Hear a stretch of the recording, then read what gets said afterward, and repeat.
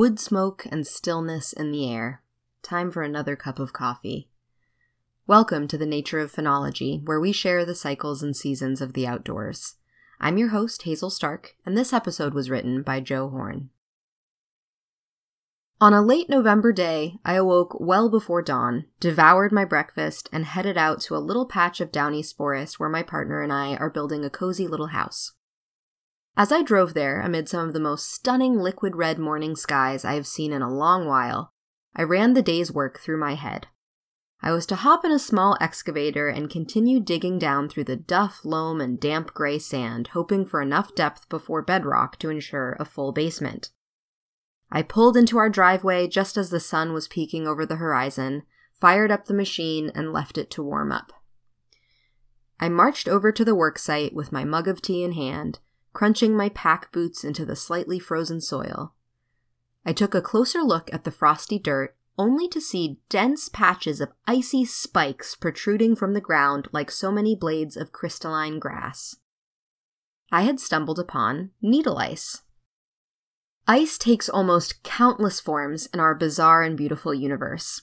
We have black ice, frozen ponds, icicles cascading down frozen waterfalls, hoarfrost, spelled H-O-A-R, and rime ice, to name a few.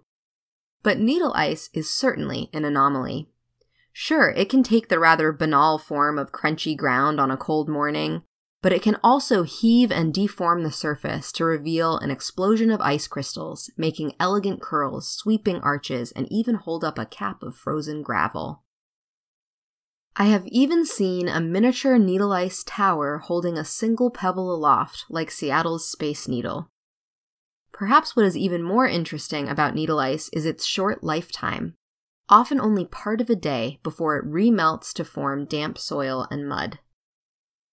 Needle ice occurs in many places around the world where three critical environmental conditions are met: the right kind of soil, the right amount of moisture, and the right change of temperature. As far as temperature changes, needle ice needs daytime temperatures that are above freezing and nighttime temperatures below freezing, such that the soil temperature below the ice stays well above freezing. Any temperate climate seems to deliver enough water, but without the correct soil, the needle ice would have no chance of forming. The soil needs to have both ample water storing capacity and a great ability to wick water like a sponge by having a great number of minuscule voids between grains called pores. The whole of post-glacial New England certainly fits the bill, but needle ice also occurs regularly across North America, Europe, and Asia. Needle ice is called hielo acicular in Spain, piprakis in Sweden, stengelice in Germany, and shimobashira in Japan. When all the correct environmental conditions are met, a single freezing night gets the needle ice forming. Ice crystals first begin to form in the surface of the soil, which in turn causes liquid water in the soil to be pulled against gravity towards that ice. When the liquid water eventually makes contact with the ice crystal, it instantly freezes, expands, and the ice crystal grows ever bigger. This process of liquid water wicking through a medium towards ice and then freezing is called ice segregation. While beautiful, needle ice can also make for some treacherous hiking or driving conditions. When the formation is especially tall, perhaps 3 to 5 inches, and capped with an ample layer of coalesced ice-rich soil, it can appear one moment that you are hiking on a solidly frozen trail, only to find the next moment that you are ankle-deep in a frosty hole.